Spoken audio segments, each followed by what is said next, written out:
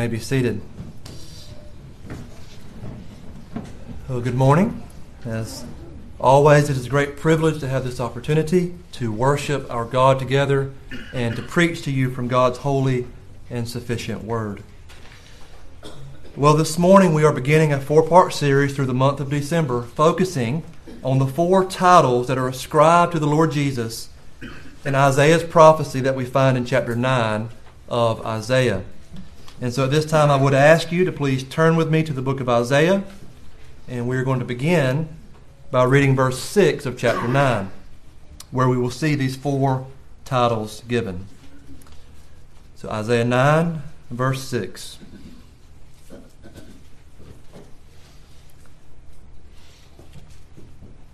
The word of the Lord to us says, "For to us a child is born, to us a son is given, and the government shall be upon his shoulder, and his name shall be called Wonderful Counselor, Mighty God, Everlasting Father, Prince of Peace."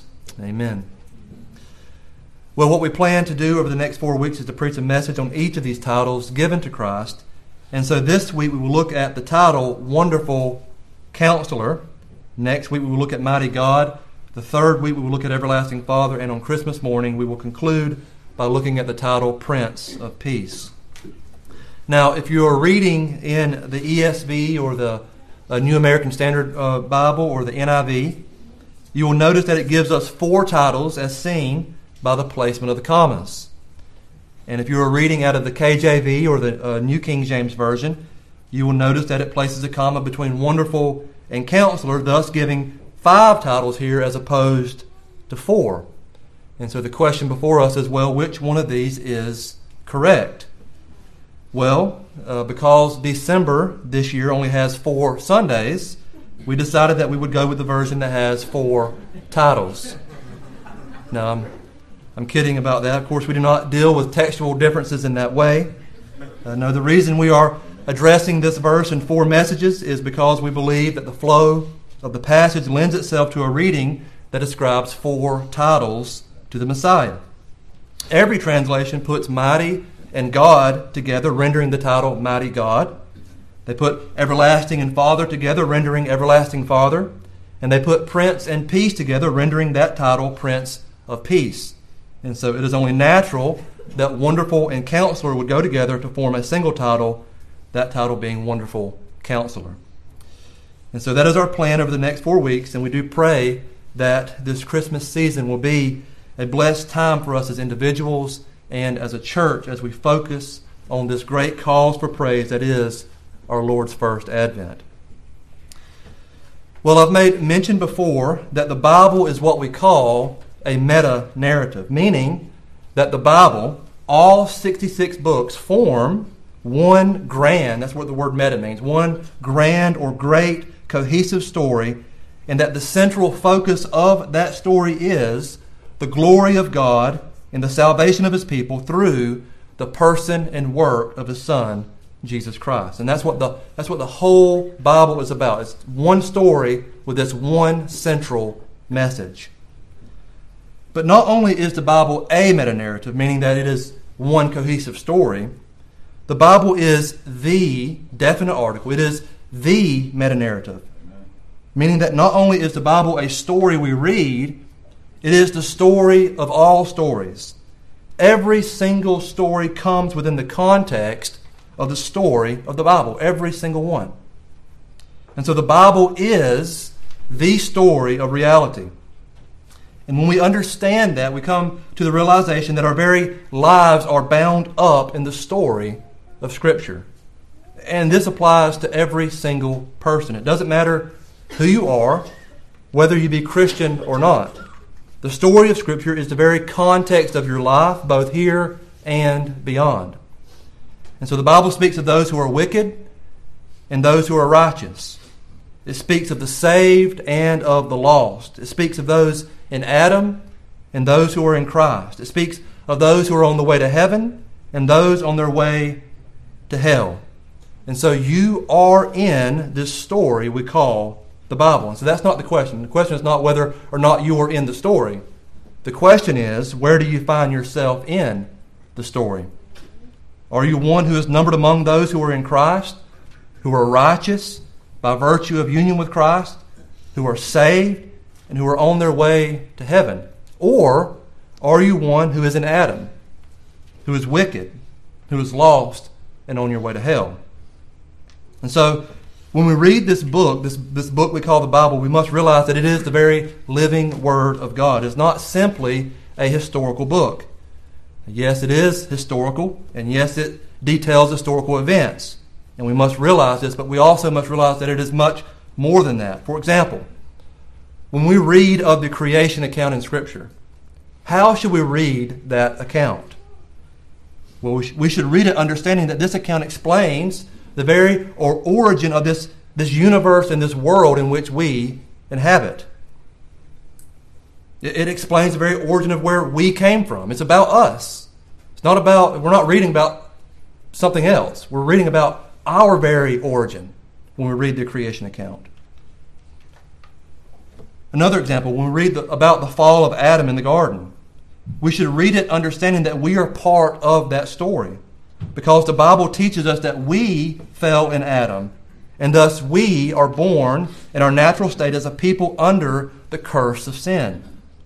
And so when we read about Adam falling into sin, we should read it with tears in our eyes. It should cause us to weep. It should cause us to be terrified. Now, we've all received terrible news in our lives at different times, I'm sure. News that caused us to feel as though a very sword had pierced our hearts. News that caused us to lose our breath and to be utterly devastated by the sadness of the news that we have heard. And we all know there's a difference when we've heard sad stories about other people, and our heart hurts for those people. But it's a whole other ballgame when we hear a sad story about one of our loved ones or about our very selves. It hits us in a whole different way, right? Well, the same is true when we read the account of Adam and Eve falling into sin. It should have that same kind of effect on us because it literally affected us. It's not just an historical account that we read about somebody else who fell into sin. When Adam fell into sin, we fell into sin. We fell under the curse of sin. And so we should read it in that way. We should understand it in that way. And at the same time, when God gives the promise in Genesis 3:15 that he would bring forth a seed of the woman to crush the head of the serpent, we should understand that our very hope of deliverance from that curse is bound up in that promise. It's not just a promise for the good of Adam and Eve. That promise is for our good. And so when we read that promise, our heart should fill with hope and encouragement. And so, therefore, we are to be invested fully into the story that we call Scripture. And really, as we read the Old Testament, it is as if we should be reading it on the edge of our seats, realizing that our only hope is in that promised one who would come. And when you understand that, then you begin to realize how amazing the Old Testament is. It really is a story of mind-blowing suspense. It really is a roller coaster ride of a story. It is a story that brings you to the brink of despair and hopelessness time and time again, and yet every single time that it looks like all is lost, we see our faithful, covenant-keeping God showing up and intervening, and thus reviving the hope of his people by reminding them once again that there is a coming Savior. And so just like when you watch a movie that's suspenseful, right? We kind of get caught up in it. But we all, the whole time we're watching that movie, we realize that we're not really in the story. That it's another story, and usually it's a fictional story. And even in that, we can get caught up in the suspense, right? But how much more suspenseful should it be when we read a story that's about us? We're not just reading a story about other people here. The story is about us, and we should read it in that way. And so this is the story of the Old Testament. The Old Testament traces the line of the promised Messiah, and we see time and time again how close this line came to ending. And each time the line of Christ is threatened, it should cause our hearts to stop, as it were, in fear, realizing that our very lives and our very eternity is bound up with the outcome of these Bible stories that we read. Now, if you're a parent and you're reading Bible stories to your children, that should affect the way you read the Bible to your children. It shouldn't just be you're reading historical stories to your children that teach good little moral principles. That's not the way that we should teach our children to read the Bible. We should teach our children to read the Bible understanding that these stories are about them. And their very future, their very eternity is bound up in the outcome of those stories. And so if God doesn't come through in those stories, they're lost and they have no hope. And so they should understand and learn to read the Bible in that way, and we also should read the Bible in that way. Think, for example, almost all the way back to the beginning, in the time of Noah, when God destroyed the earth by a flood, and he destroyed all human life except for 8 people. Now, talk about it all almost coming to an end right there, right? Everybody's wiped out except for 8 people.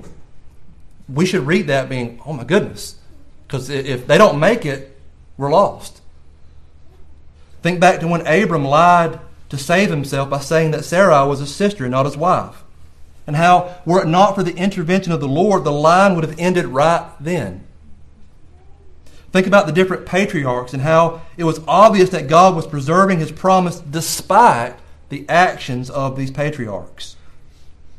Think about how God's people ended up in Egyptian slavery for 400 years and later wandered in the wilderness for 40 years. And that entire generation, except for 2, perished. And then later we see that as a result of Israel's continued rebellion and sin, it ended up causing the nation of Israel to be divided up into 2 kingdoms, one in the north and one in the south.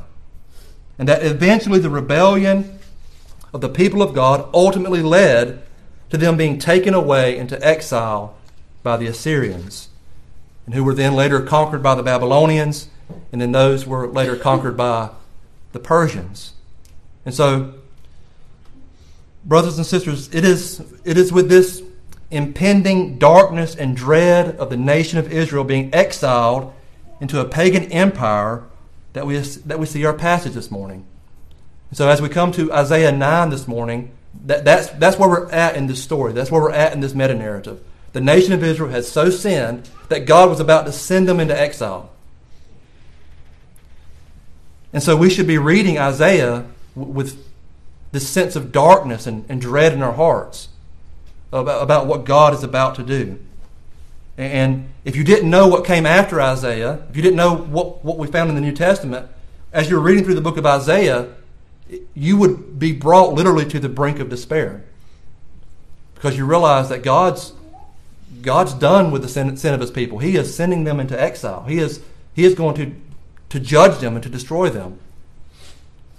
And so that's the context in which we find our passage this morning. So if you would, please notice with me in Isaiah, and we will begin our reading in chapter 8, verse 19, and we'll read through the end of that chapter. So we begin in Isaiah chapter 8, verse 19. And I want you to notice the hopelessness of this situation.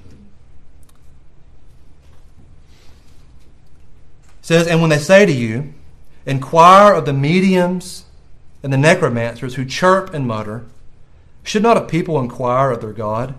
Should they inquire of the dead on behalf of the living? To the teaching and to the testimony. If they will not speak according to this word, it is because they have no dawn. They will pass through the land, greatly distressed and hungry. And when they are hungry, they will be enraged and will speak contemptuously against their king and their God, and turn their faces upward. And they will look to the earth, but behold, distress and darkness, the gloom of anguish, and they will be thrust into thick darkness." Let's pray. Father, as we have read the history of your dealings with your people, we are reminded once again that we stand in need of your grace. Time and time again, when all seem lost, you have remembered your covenant with your people. Lord, we stand this morning in need of you to remember your covenant of grace with your people. Lord, we are sinners, and we live in the midst of a nation of sinners. And we cry out, woe is me. Lord, remind us once again of your grace. Remind us once again of our need for Christ. And Lord, I do pray that you would cause our hearts to rejoice this morning in the reality that you did send your Son. That you have so loved the world that you gave your only begotten Son, so that whosoever should believe in him should not perish but have everlasting life. Lord, I pray that we would believe in your Son this morning. And if there are those that don't know him this morning, that they may come to him in faith for the first time today. And for those of us who do know Christ, that we would behold him this morning once again with the eyes of faith, and that we may worship him with humble and rejoicing hearts. And I ask all of this in Christ's name. Amen. Well, we have read of the utterly hopeless and dark situation of the people of God that they have found themselves in at the end of chapter 8 in the book of Isaiah. And so the people of God are on the brink of being brought into exile or into captivity. Now, I want to survey a few hints that Isaiah gives to us in the preceding chapters that point us to the cause of this awful and dark condition. And as we do so, I want you to see how many of the issues we read in Isaiah's indictment on the nation are really timeless issues that affect every generation of people who have walked on this planet, because, as we will see, the issues of Isaiah's time are the issues that result from sin, and sin affects every generation. So if you would, please notice with me first in chapter 3 of Isaiah, and notice verse number 6. Isaiah 3:6 reads, "For a man will take hold of his brother in the house of his father, saying, you have a cloak, you shall be our leader, and this heap of ruin shall be under your rule." And so we see that this time period is marked by a lack of leadership. In fact, the standard or the bar that was set for a position of leadership was as low as someone who simply had a cloak. That was the bar of leadership in this time period. If you would, look back in chapter 3 and notice verse 4, where the Lord states, "And I will make boys their princes, and infants shall rule over them." And if you would, look down to verse 12 of chapter 3, where we see the result of this poor leadership. He says, "My people, infants are their oppressors, and women rule over them. O my people, your guides mislead you. They have swallowed up the course of your paths." And so we see that there is a crisis in leadership during this time. But this time is also marked by a rampant materialism. If you would, notice over in chapter 2 of Isaiah, and notice verses 7 and 8. Here we read, "Their land is filled with silver and gold, and there is no end to their chariots. Their land is filled with idols. They bow down to the work of their hands, to what their own fingers have made." And we see this same idea conveyed and reinforced over in chapter 5. If you flip over a couple pages to chapter 5, and notice verses 8 and 9. Here we read, "Woe to those who join house to house and who add field to field until there is no more room. And you are made to dwell alone in the midst of the land. The Lord of hosts has sworn in my hearing, surely many houses shall be desolate, large and beautiful houses without inhabitant." And have we not seen this very thing time and time again throughout human history? Different societies give themselves to material possessions only to find that in time their wealth disappears and their houses are left to rot. And so in every case, this idolizing of wealth and material possessions always leads to ruin in a people. And so we see here that Israel is marked by a crisis in leadership, and they are marked by rampant materialism. Next, we see the great sin of drunkenness or excess in the use of substances. If you would notice in chapter 5, verses 11 and 12. He says, "Woe to those who rise early in the morning, that they may run after strong drink, who tarry late into the evening as wine inflames them. They have lyre and harp, tambourine and flute, and wine at their feast, but they do not regard the deeds of the Lord or see the work of his hands." And so surely we see that a wicked generation is marked by the pursuit of false joy through becoming intoxicated. And surely if you have lived any amount of time and have any amount of interaction with the majority of people in our culture, you will see that this culture is a culture of chasing after a good time. This drives a countless multitude of people in our culture. And it is clear that these same people have no regard for the deeds of the Lord, nor do they see the work of his hands. We see that in our culture today. Well, the culture in Israel at the time of Isaiah was the same way. They were a people who were driven by this pursuit of a good time through intoxication. Next, we see the sin of sexual immorality as characterized by the society's women and the way that they carry themselves. Notice chapter 3, verse number 16.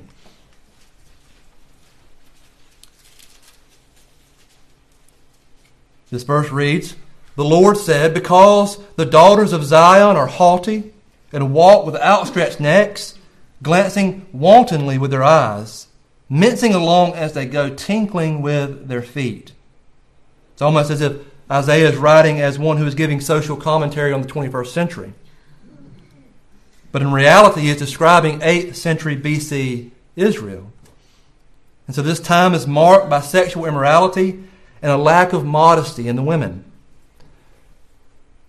And not to just indict the women, this of course reflects directly on the men of that culture, because in every case of a society that is marked by sexual promiscuity and a lack of modesty in women, you always have men who are the consumers, those who desire and indulge in that sort of behavior in the women. Next, we see that this time period is marked by a fascination with superstition and a searching out for false religions or false counselors who, of course, offer no true wisdom. If you would, notice in chapter 2, verse 6.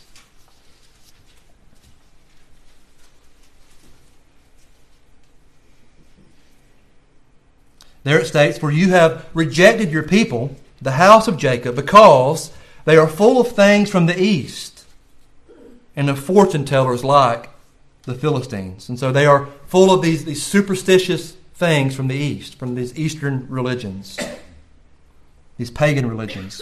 And if you would notice over in chapter 8, back to where we started, and notice verse 19.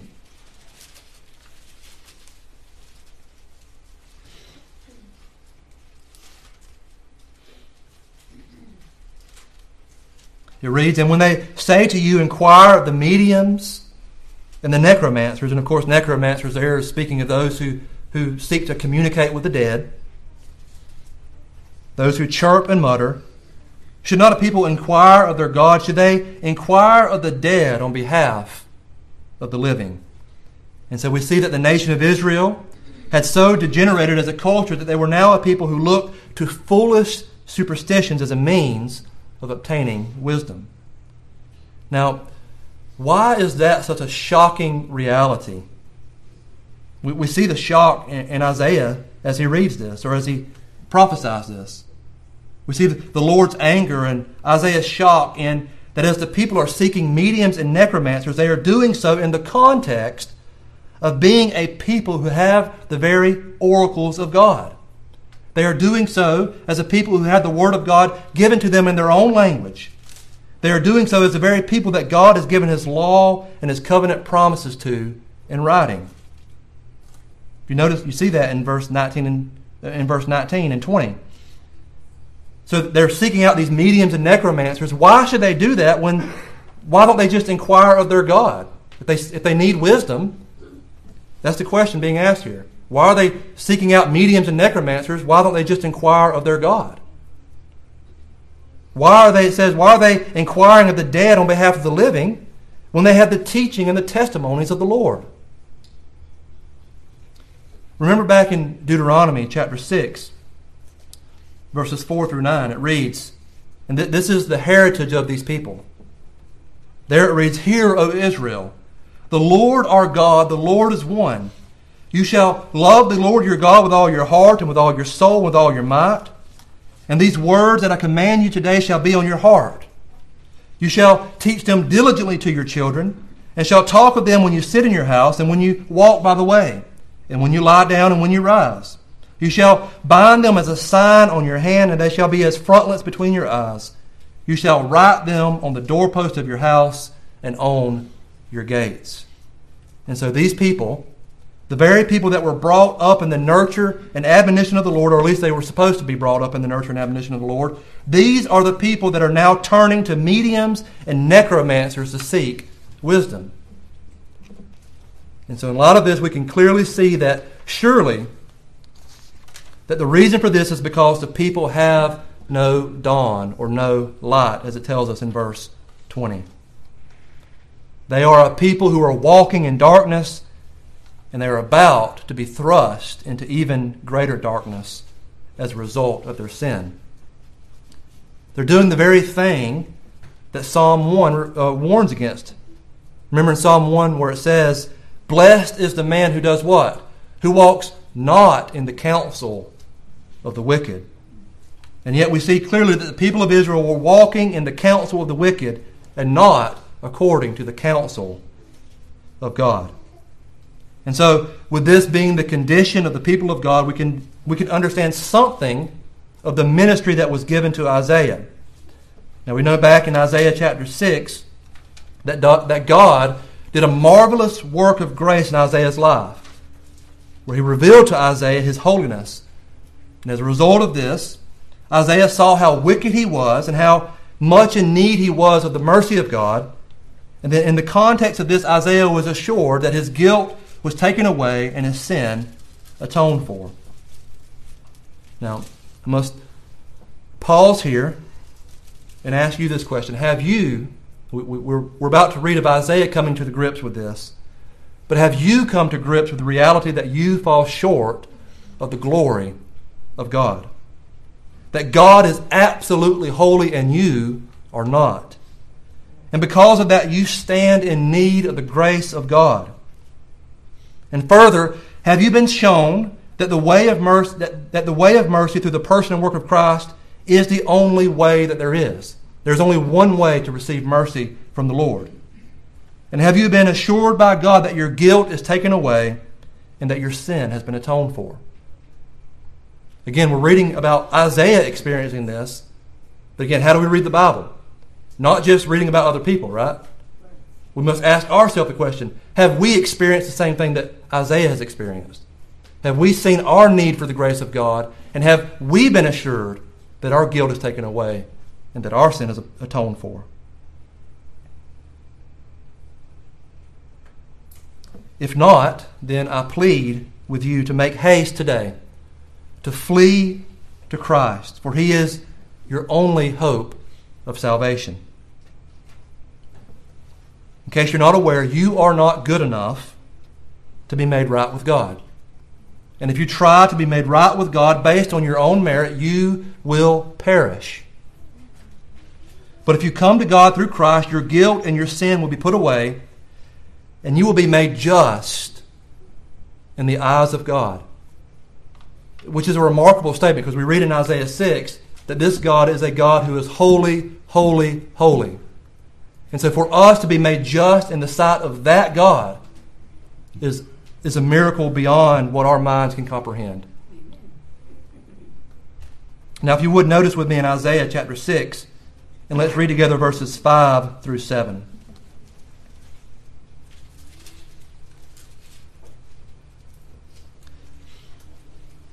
Isaiah says, "And I said, Woe is me, for I am lost, and I am a man of unclean lips, and I dwell in the midst of a people of unclean lips.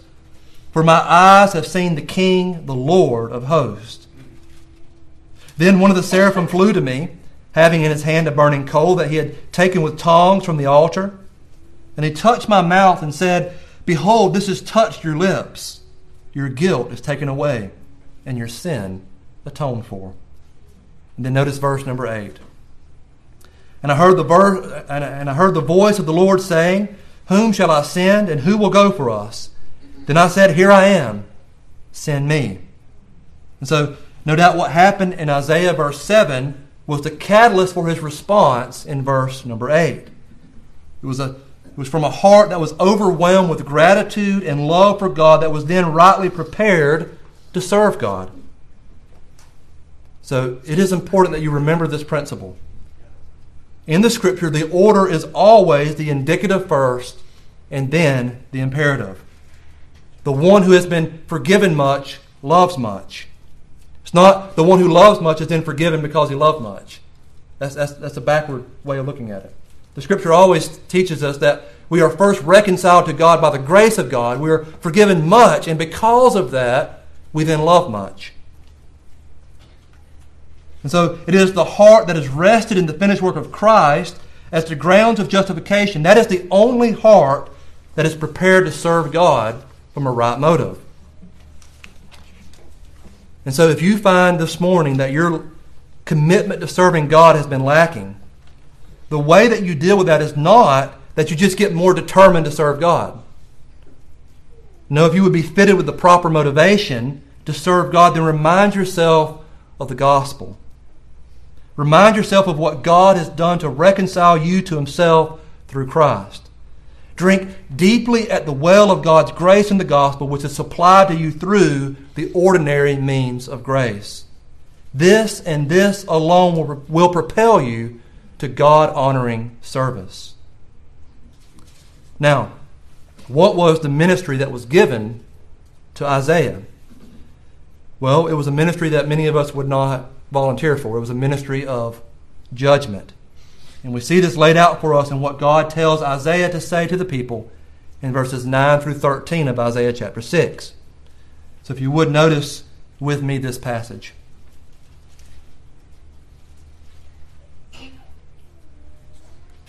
And God said, Go and say to this people, keep on hearing, but do not understand. Keep on seeing, but do not perceive.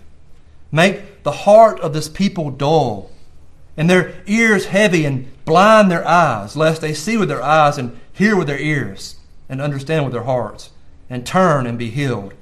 And then Isaiah, in response to that, says, Then I said, How long, O Lord? How long must I engage in this ministry of judgment to the people?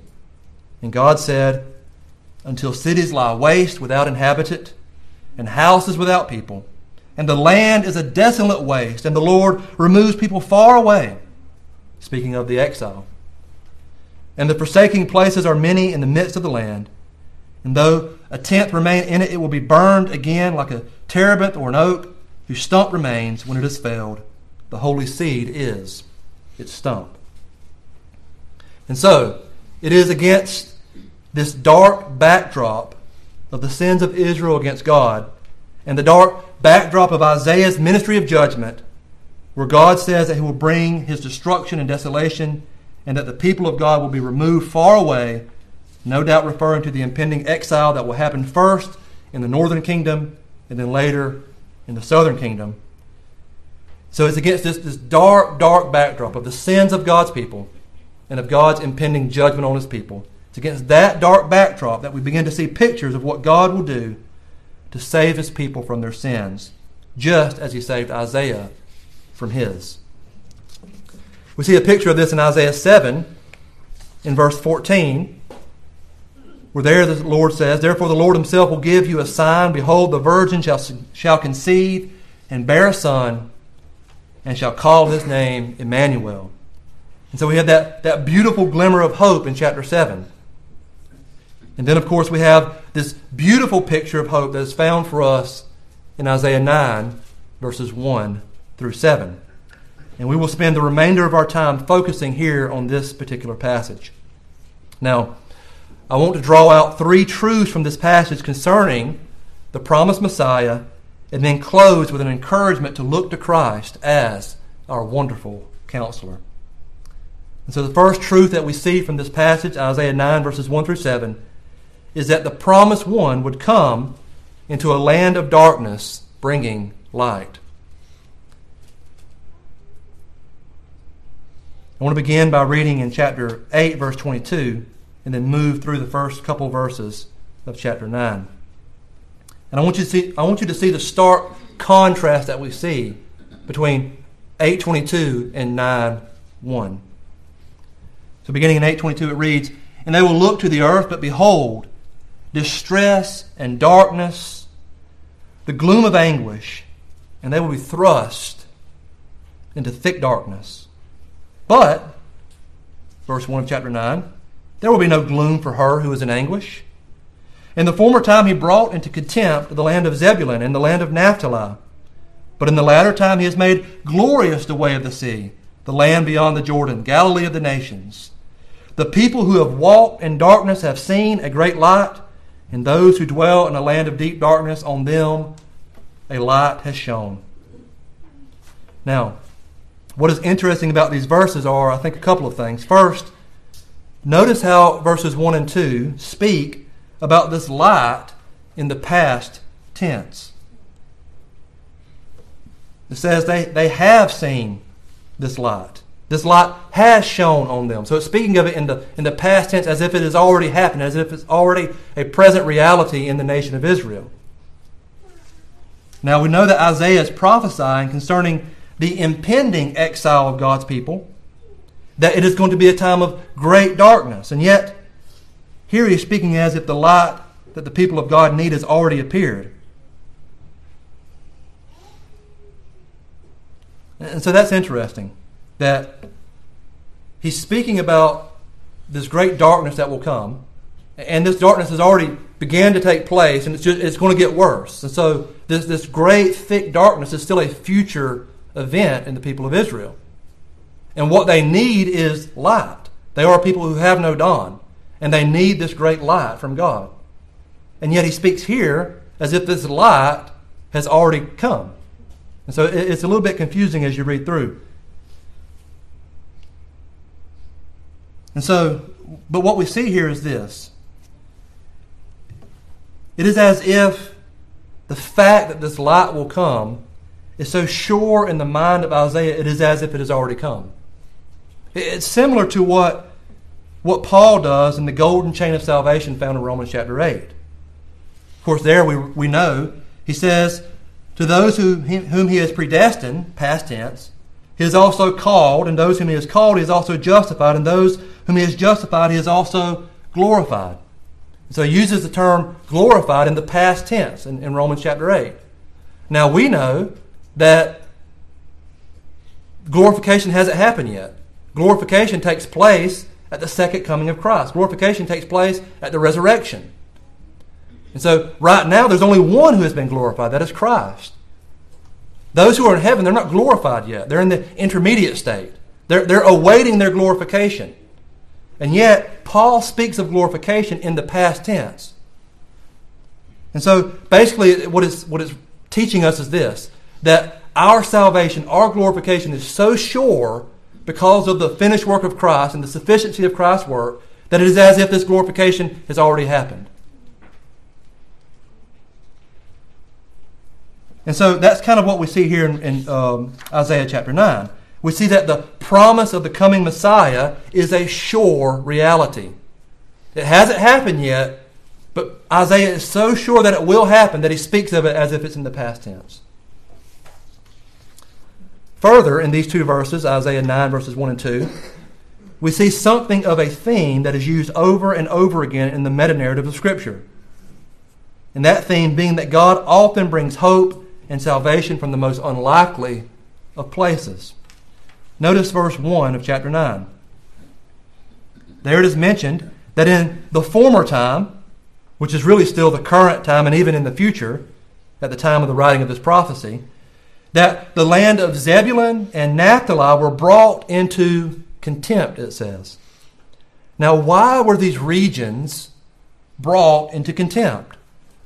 Well, quite simply, the reason they were brought into contempt was because of their geographical location. They were located in the north, and because of this, these regions were the first to suffer from the Assyrian invasions. So these lands, these regions in the north of Israel, were the first to experience the wrath of this conquering nation, Assyria. Now, what is meant by these regions in latter times being made glorious? So it says, in former times, these regions would be brought into contempt, and in latter times they would be made glorious. Well, if you would, turn over to the book of Matthew, and notice chapter 4 of Matthew, and we're going to read together verses 12 through 16. Matthew 4, verses 12 through 16. And keep in your mind what we've just read in Isaiah 9, verses 1 and 2. Beginning in verse 12, it reads, "Now, when he heard that John had been arrested, he withdrew into Galilee. And leaving Nazareth, he went and lived in Capernaum by the sea, in the territory of where? Zebulun and Naphtali, so that what was spoken by the prophet Isaiah might be fulfilled. The land of Zebulun and the land of Naphtali, the way of the sea beyond the Jordan, Galilee of the Gentiles, the people dwelling in darkness have seen a great light. And for those dwelling in the region and shadow of death, on them a light has dawned."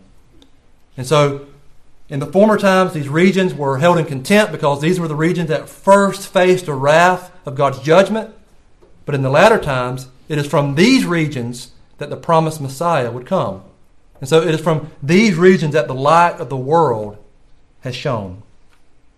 And so the first truth from our passage is that the promised Messiah will enter into a dark world bringing light. And this is the very truth of the gospel, brothers and sisters. In a general way, it is true that Jesus is the light and that wicked men reject the light because they love the darkness. But in a specific way, Jesus is the light in the sense that not only is he the light, but he opens blind eyes to be able to behold the light. Each and every one of you in this room today that are Christians are Christians precisely because God did a work in your heart whereby you were made able to see Christ and to come to Christ. So Christ being the light of the world, as glorious as that is, all that will lead to is your condemnation, apart from the regenerating work of the Holy Spirit that makes you able to see the light as it truly is and come to it realizing that he is the only hope of salvation and that he is worthy to be worshipped and worthy to be followed.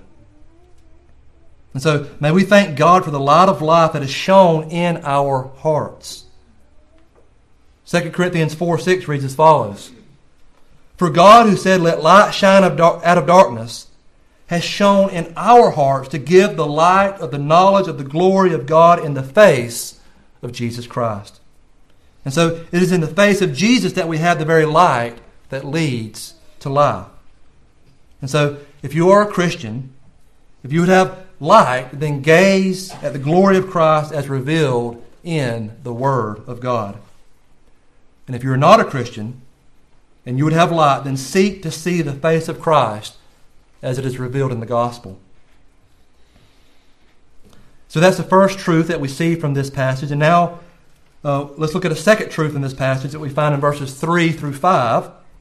And this truth is that the promised Messiah brings deliverance to his people who are in bondage. So let's read together verses 3 through 5. He says, "You have multiplied the nation. You have increased its joy. They rejoice before you as with joy at the harvest, as they are glad when they divide the spoil." So why is the people of God, why are they increasing? Why is the nation increasing? Why are they joyful? Why?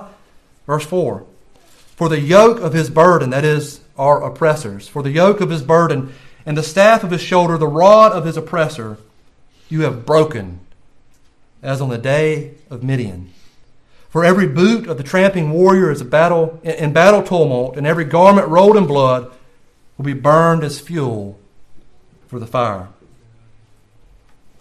Now these verses 3 through 5, I think teach us two great lessons. First, In these verses, we clearly see the concept that Christ brings salvation by way of delivering us from our enemies. And so, throughout the Old Testament, time and time again, we see salvation pictured as God delivering His people out of the hands of their enemies. We see this in the Exodus account, and God delivering His people from the Egyptians. We see this in the deliverance of His people from exile, with the Assyrian and Babylon empires being overthrown. And this theme, this concept, is so pervasive throughout Scripture that when we get to the book of Revelation, we see that the deliverance of God's people is pictured as the destruction of Babylon the Great. And so this concept no doubt points us to the reality that what the Messiah accomplishes for His people is ultimately far greater than deliverance from physical enemies. And so salvation is pictured time and time again throughout the Old Testament as physical deliverance. But that's the use of typology. It's pointing us forward to a greater deliverance, a deliverance from spiritual enemies. And so we see that Christ saves us by delivering us from our great enemies of sin, Satan, and death. And so it is through what Christ accomplished in His perfect life and sacrificial death that frees us from the bondage of sin, the dominion of Satan, and the fear of death.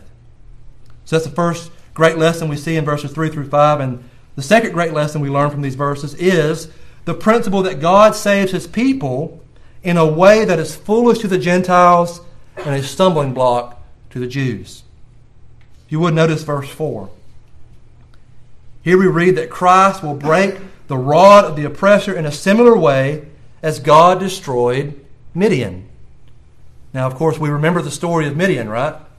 That's recorded for us in Judges chapter 8, and how Gideon and his 300 men defeated the far larger and stronger forces of the Midianites. Now, how did he do that? How did Gideon and his 300 men defeat this vast army? Was it because they had superior military might? No. Was it because they were smarter? No. If you remember, what they did was they blew trumpets and they broke jars that had torches inside of them. And when they did this, they yelled, "A sword for the Lord and for Gideon." And when they did this, God gave the Midianites into the hand of Israel, and they defeated Midian. And so we see very clearly here that the way in which God delivered His people from the Midianites was the strong arm of God that delivered them. And it came through a way that seemed weak, through a bunch of men holding glass jars with torches in them, breaking the torches and yelling a statement. Seems foolish, seems weak. Well, in much the same way, the way that Christ would deliver His people by destroying their enemies came in a way of weakness. And that's what makes the story of Christmas such a remarkable story. You would think that the way in which the promised Messiah would come to destroy the enemies of His people and thus set His people free that He would come in great power and strength. But rather, Christ came by way of condescending to take on the weakness of human flesh. He came as a babe. It says in verse 6, "For to us a child is born." And so this is the wonder of the incarnation. Christ came to set His people free by humbling Himself and taking the form of a servant. Christ came to save us through weakness and suffering. And we see this worked out for us more clearly later on in Isaiah when we get to the servant songs, particularly in Isaiah 53, where we read that the Messiah came to deliver His people by suffering in their place. And so this is the shock and the scandal of the gospel and the shock of the message of Christmas, that God came to save not in the way that we think He would come to save. He came to save by sending His Son, born of a woman, born under the law, and that His Son would live a perfect life and die a substitutionary death in our place in order to deliver us from our great enemies. And so, brothers and sisters, may we glory in the humility and the love of our Savior, who willingly came to suffer and to die so that we might be saved from our enemies. Now, a third truth that we see in this passage, that we find in verses 6 through 7, is that the promised one will establish his kingdom. Verses 6 and 7 read, "For to us a child is born, to us a son is given, and the government shall be upon his shoulder. And his name shall be called Wonderful Counselor, Mighty God, Everlasting Father, Prince of Peace. Of the increase of his government and of peace there will be no end, on the throne of David and over his kingdom, to establish it and to uphold it with justice and with righteousness from this time forth and forevermore. The zeal of the Lord of hosts will do this." And so here we see that this promised Messiah would come not just as a suffering servant, but also as a conquering king. Yes, his heel would be bruised, but in the process he would crush the head of Satan. Yes, the nations will rage against God's anointed, but he will break them with a rod of iron and dash them like a potter's vessel. And so we see that this coming one will sit on David's throne and thus fulfill the covenant promises that God made to David. And so even now, as we are gathered in this room together, we are proof positive that Christ is king. He is building his kingdom, and the gates of hell will not prevail against it. He has rescued us from the kingdom of darkness, and he has established us as a holy nation, thereby showing and proving that he in fact is king. And I love the end of verse 7. Because there it shows us how and why this took place. The reason all of this takes place is because the zeal of the Lord of hosts will do this. God has made a covenant promise. He has entered into that covenant freely, not under compulsion. And so he's made this covenant, and he will bring it to completion. He will save his people. He has given to his people a son. His son will come and save them and raise every single one of them up on the last day. And we have sure confidence in this because the zeal of the Lord of the host will do this. He will accomplish this. And so we have great cause to worship our King this morning because he has brought light into our dark hearts. He has delivered us from our enemies through his humiliation. And in his exaltation, he has been coronated as king and has made us royal subjects and vice regents in his kingdom. And so we have great cause to worship our King this morning. And now in conclusion, I want to mention what a great privilege it is to have Christ as our wonderful counselor. First, the word wonderful in this context refers to the reality that Christ is divine or he is supernatural. That's what the word wonderful means in this context. It's saying that this child that is born is one who is divine, one who is supernatural. It is one who is God. And so our counselor is one who is nothing less than God in all his fullness. And because Christ is fully God, he has all wisdom. In fact, you could say that Christ is wisdom personified. And so our counselor is the all-wise counselor. And next, he is our counselor. And that is a privilege that is unspeakably great. Not only is this wonderful counselor just a wonderful counselor. Again, how do we read the Scriptures? He's our wonderful counselor. Now, I know all of us have been through difficult times in life, and we may have found help by talking with a counselor. Let me rephrase that. All of us have been through difficult times, and we have all found help by speaking with a counselor, and not just a, quote, professional counselor.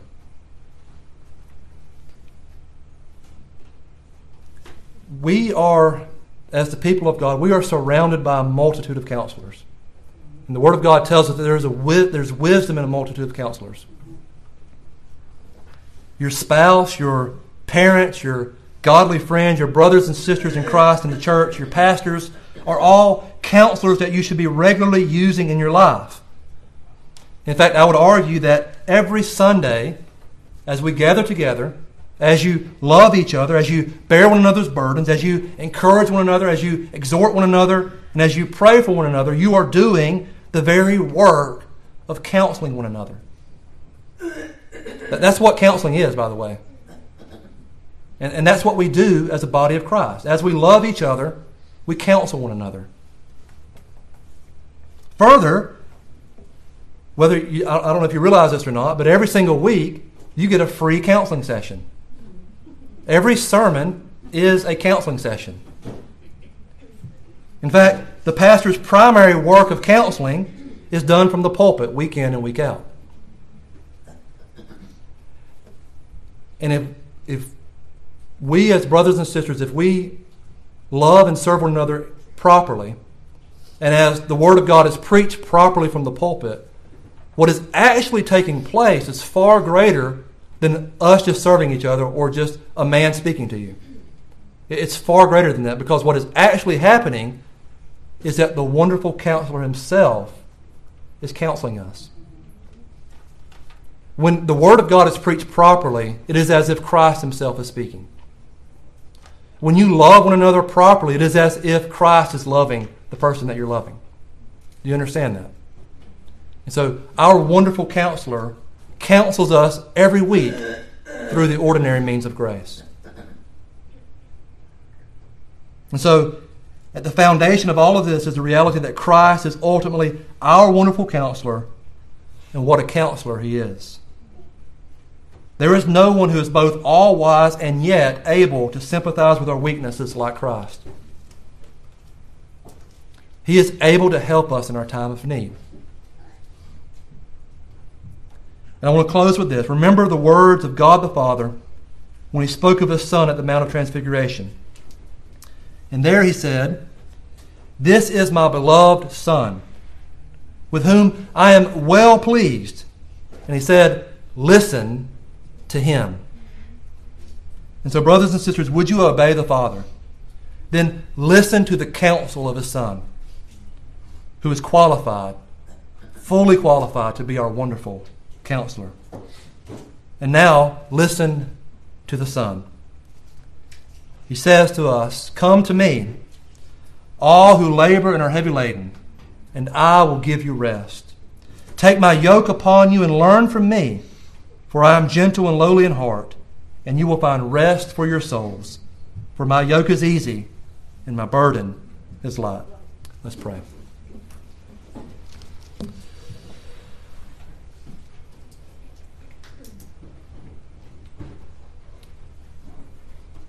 Our Father and our most gracious God, we do thank you so much for this reality that you have given Christ to be our wonderful counselor. And Father, we, like Isaiah, realize that we are a sinful people who dwell in the midst of a sinful people, and that we are a people who walk in a dark world, a world that is cursed by sin. But yet, Father, you have sent the very light that we need. You have sent the very light of life in the person of your Son, Jesus Christ. And Father, you have done even more than that, because you have shone the very light of Christ into our very hearts if we are Christians. You have made us aware of who Christ is and what he has done for us. Lord, I pray that for those of us who are Christians, that we would be equipped and fitted and made able to even more understand and comprehend and to rest and rejoice in the glory of what Christ has done. And if there be any who is not a Christian, I do pray that this very day that you would shine the light of Christ into their hearts, and they would see him and turn to him in repentance and faith, and they would walk all the days of their life with Christ as their wonderful counselor. We ask all this in Christ's name. Amen. Well, if you would at this time, please stand, and we will sing together hymn number 256, "Who is He in Yonder Stall?"